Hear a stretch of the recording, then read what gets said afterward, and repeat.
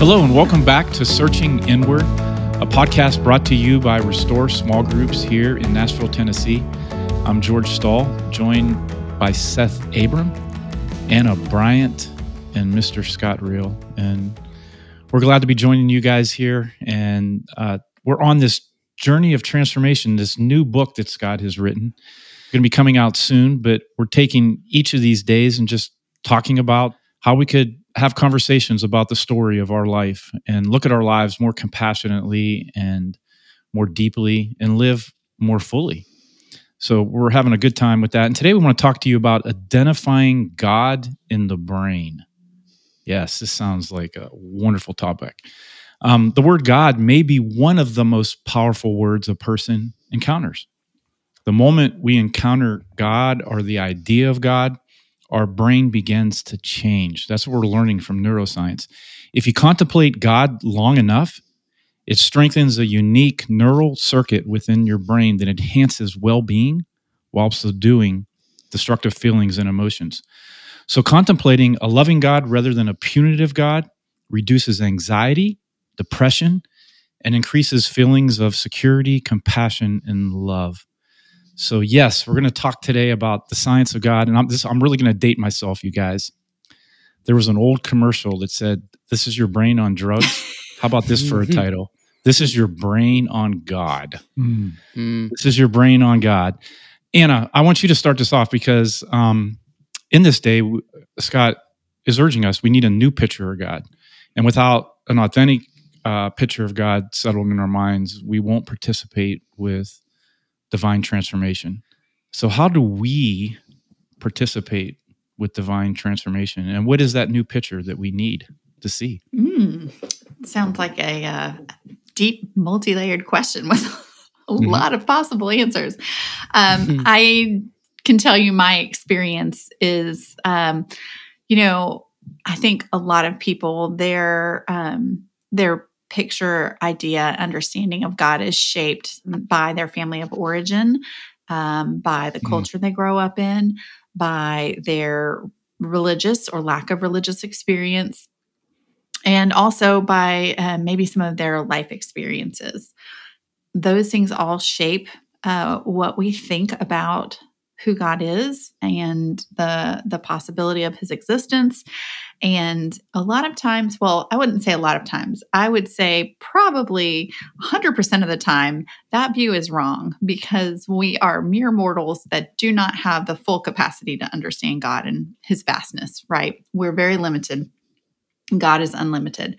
So, with that frame of reference in mind, understanding that there is more to know about God than we currently have in our limited frame of reference, and really trying to press in and seek like what is actual truth about who God is. And there's a lot of different ways we can delve into that. It could be, if Christianity is your frame of reference, it could be like really doing a deep dive into scripture. It can be in like really contemplating and questioning like the messages you received about God in your faith tradition, if you grew up in some kind of religious tradition, and does that hold up to the experience of who you know God to be when you look at the world, the greater world around you, and really questioning. Like I think questioning what you have always known is a great place to start, and saying, is that actually what I truly believe, or is that kind of like what I was led to believe? And so what I think is that really does, like, what we think about God really kind of drives our capacity and how we show up in the world. Specifically, if God and love are synonymous, like the way that we view God is going to drastically affect our capacity to give and receive love.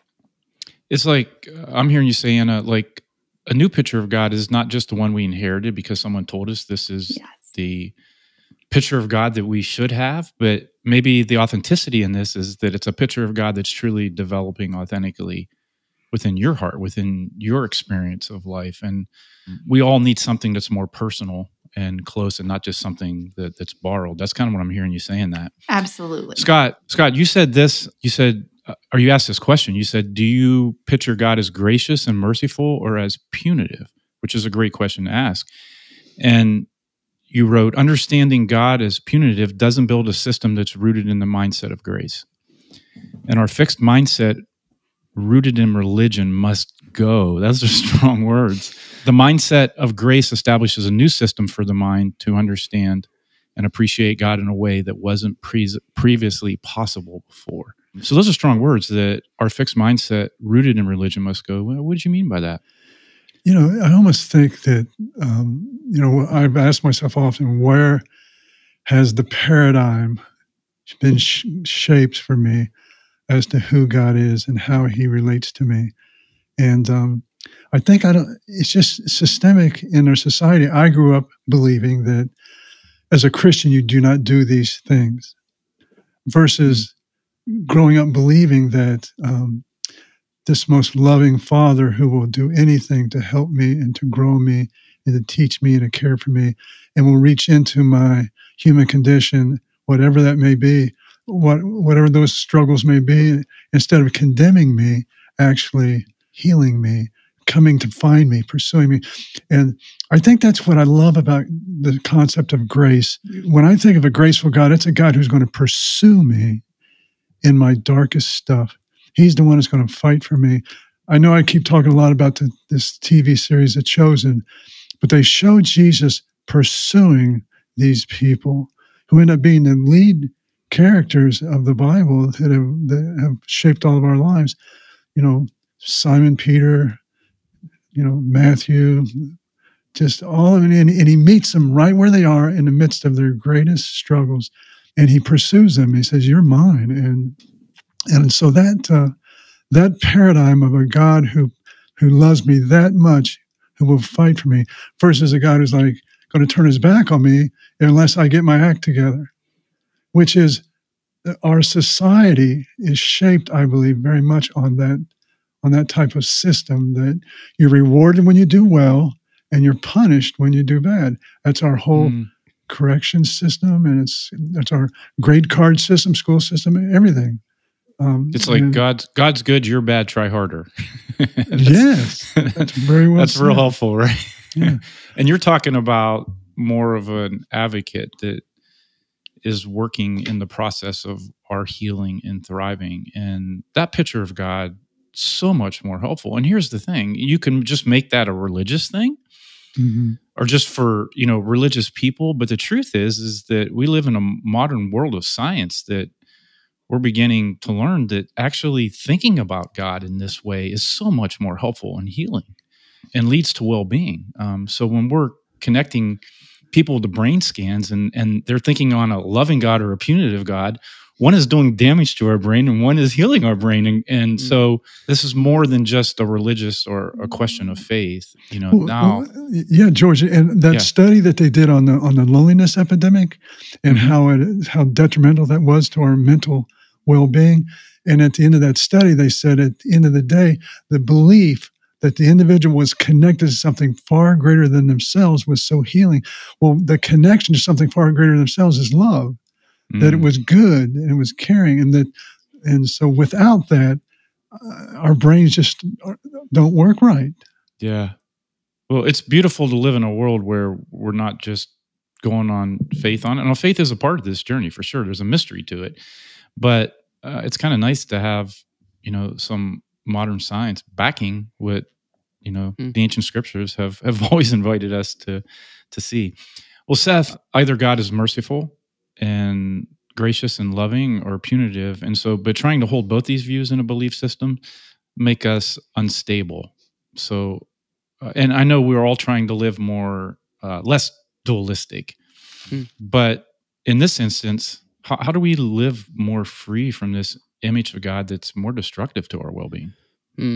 That is I think it's a pretty complicated question because, as Anna said, sort of addressed earlier, I can't help but think, but we are creatures with brains that need to understand. We need to label things. I actually think it's largely for energy conservation that we do this, but it's the reason we walk by a tree and we don't keep questioning what in the world that thing is. Like our brains have already categorized that.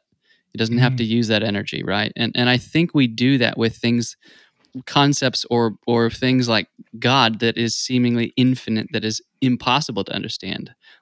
We have to label that.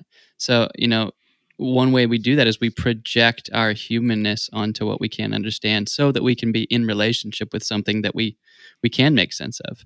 And I think that's really important and really beautiful, but limited. I think of actually in the Christian monastic tradition. Are you all familiar with the words cataphatic and apophatic? I think you've introduced these to us before. Have I really? Yeah. Okay. Yeah. Just a quick reminder then, like the cataphatic is where you label God, where you put characteristics and qualities so that you can be in relationship. God is good. God is just. God is these things that I can make sense of and be in relationship with. Whereas the monastics knew that also needed to be held in tandem, so that you don't turn God into only a few characteristics that you are comfortable with or that you make sense of, because then you turn God into an idol. Those characteristics needed to be held in tandem with the apophatic, which is to label me is to negate me, is what Kierkegaard said. And I think to label God is to also limit God to those things, because again, the brain is wired to categorize, and that's what we do, is then we limit it to that categorization. And so we can only understand something as much as we.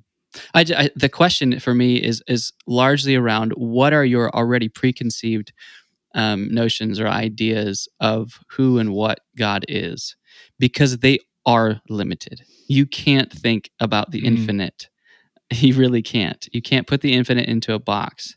And I just think that's one of the ways. Like Anna said, you got to look at the areas, the categories, or sorry, the areas in which your understanding of God was formed in the first place, and begin to start asking what were those areas. Did they teach me that God is love? Because I do think there's a reason. That's as we're already addressing. Like I think about my kids and how my understanding of God largely, I think, as most parents have with parents, like your idea of God changes when you start having kids, because I wouldn't treat my kids, in a certain way, and I've actually found out their behavior is more like the kind of behavior that I want. They're more likely to listen when they feel first seen and accepted and loved by me. Then when they feel seen and I ask them to do something, they're actually more likely to do it, rather than, interrupting something they're doing. So I think about that, and how my kids knowing what it means to be loved first is how their behavior is what I want to see more often. Yeah.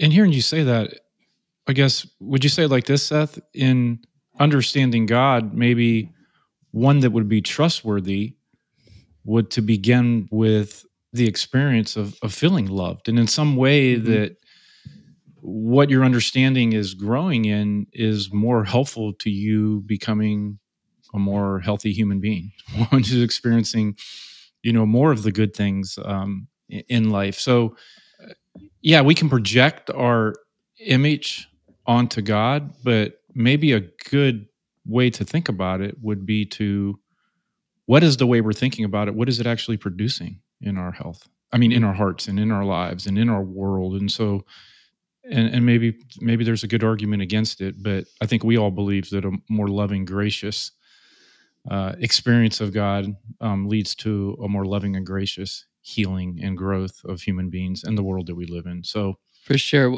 There's I'm blanking on her name, but the author that said, if God hates all the same people you do, you've created God in your own image. Yeah. Wow. Yes. Scott, this was important to you this day, identifying God in the brain. So it seems that the argument you're making here is that it really matters how we're thinking about God, this word God. And here's just a final thought, and then Scott, I want you to give us kind of what you want us to take away from this day. But new evidence collected from brain scans, all right, and studies of wide-reaching surveys of people's religious and spiritual experiences, which are quite broad, not just Christianity, but it's quite broad. But these experiences reveal this: God is wonderful for our mental, physical, and spiritual health.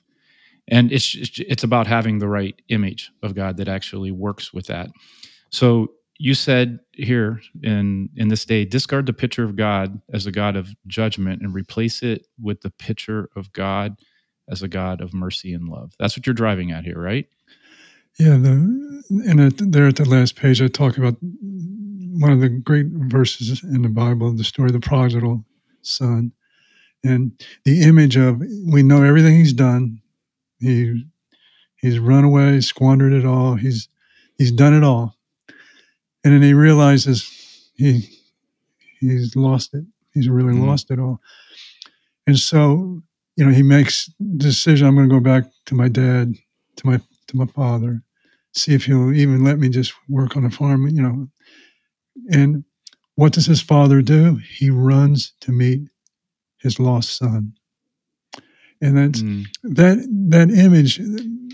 I realized that, if this I'm going to say this well, that our view of God, who is focusing on what I've done, but a God who focuses on what I can become, and was going to fight for me and work with me to co-create with me a new life and a new beginning, which is my true self. And so that, I don't know how we can work in a process of transformation. I don't know how we can even live with a hope that is not tied to the belief that that's the God who will love me no matter what I've done, where I've been, what I've struggled with, and is always, always going to be there to help me fight my way out of that place. Not from judgment, but from love. And that's Jesus's image of the Father, which as a Christian, we should hold the same view, the same picture of God, right? And I love Eugene Peterson's writing of that, because when the son is coming back and he's kind of groveling over all the mistakes he made, and he wants to repeat all of his failures and all of his sins. And I love how Eugene Peterson says the father wasn't even paying attention. He just wanted to embrace him. He was running out just to embrace him. So he didn't even want to hear the confession. He was just so glad that his son was back home. What just an unbelievably different image of God that maybe many of us have grown up with a different version of that. And so I really do think Seth, Anna, Scott, you both have mentioned that it's important that this word grow in our minds to something that's more personal, something we're exploring ourselves, not just something we're taking on because our parents gave it to us or someone else said this is the only way to think about it. We need personal experiences. And I think if we can open our heart and our lives to that, I think we can all develop a new picture that's much more helpful to our lives. Well, I want to read this. You ended this day with a text out of Romans, which it talks about how there's no condemnation in Christ. But I want to read the end of this. And I just want you guys, if you would, could you tell me what one way that could be helpful to our listeners that your view of God, your picture of God is changing most meaningfully right now for you, okay? But let me read this first, and then we'll go around the horn here real quick to end this. But Romans 8 says this, "For I am convinced that neither death, nor life, nor angels, nor demons, neither the present nor the future, nor any powers, neither height nor depth, nor anything else in all creation will be able to separate us from the love of God that is in Christ Jesus, our Lord." That's the view of God I'm holding on to. And one of the ways that I'm growing, and I'll go first, it's like, can I believe in the God that, can God be as loving as I would hope him to be? And people might think that's an exercise and missing out on something. But what I'm discovering, the more that I believe God could be like that, the more I experience that God in a beautiful way. So can God be as loving as I would hope him to be? I'm believing that and trying to grow in that picture myself. How about you guys? The way that I have grown in my understanding of God is that he is so much more kind than I ever imagined, and that he created us to grow and to thrive. And I think so much of my understanding was wrapped in very limited and fallible human teaching.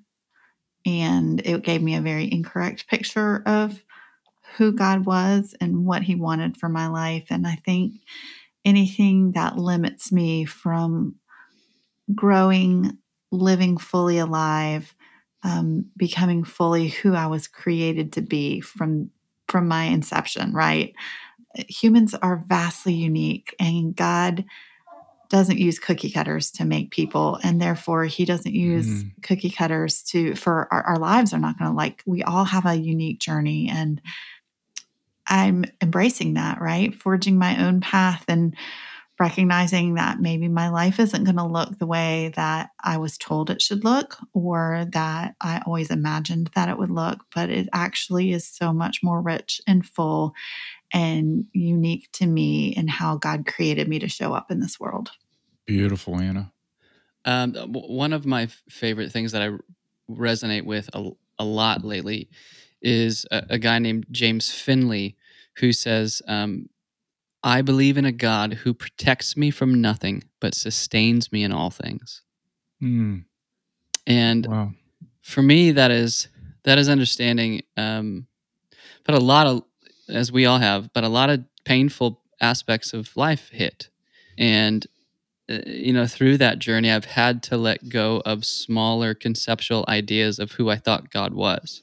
And in that, I've found that exactly what I just quoted from Finley, that I'm sustained in all of those things. And for me, that is has been trying to wrap my brain around the idea that God is not just a larger being out there up in the sky, but that God is actually the ground of being. And that's why actually God is closer than the air that I breathe, because God is, it's in, what is that scripture reference? It's in you that we live, we move, and we have our being.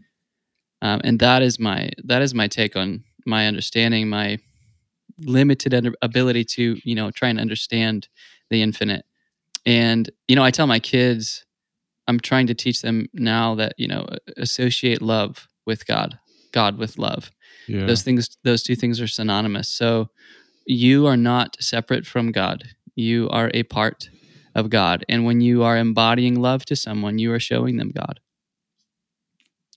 And Wow. I think that's a much healthier, more inclusive and expansive take on God. That is love, which is often a dangerous thing for people, a scary thing for people, because love goes to places that you don't want it to and you wouldn't expect it to.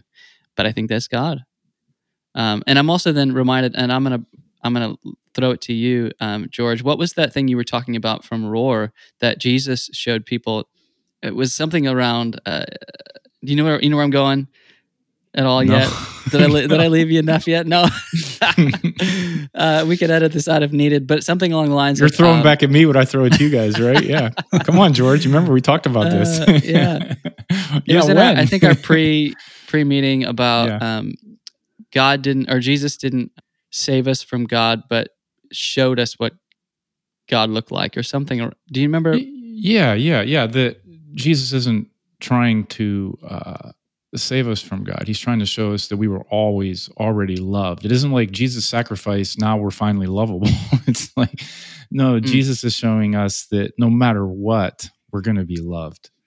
And that's a completely different starting and ending point. So what I love about what you're saying, Seth, and Anna too, is that we're talking about reality. We're not just talking theoretically about God. We're talking about a real experience of God, an inner experience, an outer experience, and how those things can align and we can trust them more. And I think that's integration. That's a healthy living and growing. And so, yes, God is a mystery, and there's parts of this that we hold that we don't understand, but there's also parts that we're experiencing in everyday real ways that we should trust more deeply. And I think that's what we're driving up. Scott, I want to give you the last word here, though. Identifying God in the brain. Why was this important to write for day 15? I think it's it's almost in the center of the book, because I believe it's at the center of our journeys if we're going to find freedom and healing. And the premise of the book I created was that our paradigms shape our lens, our views of life. We've said before, we don't see things as they are; we see things as we are. And what I believe about God, how I see God, is going to shape my life. And for me, the systemic influence of our world, our society, which rewards perfectionism. I mean, everything we watch, whether we're watching sports, we cheer the winner, the one who ends up being perfect. The best books, the best movies, the best, we celebrate. Celebrities are such a huge part of our society. Those who get the most, those who are physically gifted the most, mentally, we idolize perfectionism. And so, in reality is, I struggle with my imperfections because the longer I live, the more I realize how imperfect I am. And what that triggers in me is shame that I'm not enough, I'm not good enough.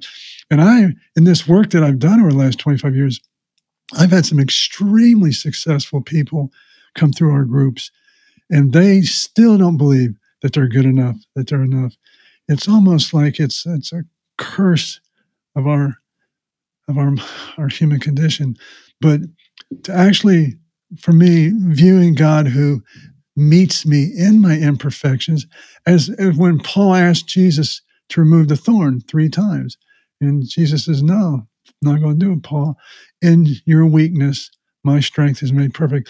So I think there's, and if we go back to Bradshaw's work on shame and becoming toxic, he says that God created us to realize that we're imperfect and that we're not God, and it just takes a burden off us if we can let that go. But somehow we have shaped God, and I have too, the belief that when I do well, when I do it right, when I get it all right, somehow that's going to earn His love, and it's just the opposite of it. I feel like I'm learning that He loves me just as I am, as imperfect as I am, and actually likes that I recognize my imperfections because I turn to Him in my imperfections, and I say, "Help me grow in this."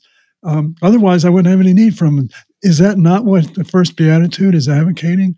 Blessed are the poor in spirit, for theirs is the kingdom of heaven. First thing Jesus really is advocating to us is embrace your perfection, your imperfections, embrace your brokenness. Meet me, I'll meet you there, and we'll grow together. And just takes a burden off the human condition. And I really believe that's why in our groups, which we keep saying, and I'll always advocate that, where a person is fully known and they share their imperfections without being afraid of judgment, it changes their life. And that's the body of Christ meeting them right where they are. So, Scott, it sounds like your new picture of God is that He could be trusted with your imperfection and your brokenness. And in fact, the only way that you're going to grow and heal is that you would trust that presence in the midst of that. And I absolutely love that. Well, if we sound like preachers today, friends, we are. We're preachers of love, preachers of healing. And Jesus gives us this beautiful picture and understanding of God and the way He lives. And so, but for some of us, maybe that's not the faith tradition we come from. Or maybe some of you are agnostic or atheist. But I think maybe what we can all maybe trust in is more grace to ourselves, more grace to each other, more love, because that seems to be, regardless of whatever kind of faith you hold, seems to be the way that truly leads to human thriving. So although every one of us are on a different path, we're all on the same human journey. Christians, whatever your faith tradition is, agnostic, atheists, we're all human, and we're on that journey. But visit us online at restoresmallgroups.org to learn more about groups you can join. We'd love somewhere along the way to journey with you, and if we could help, please reach out. But over every mountain, there is a path, and the future rewards those who discover it and press on. So stay on the path and take care, friends.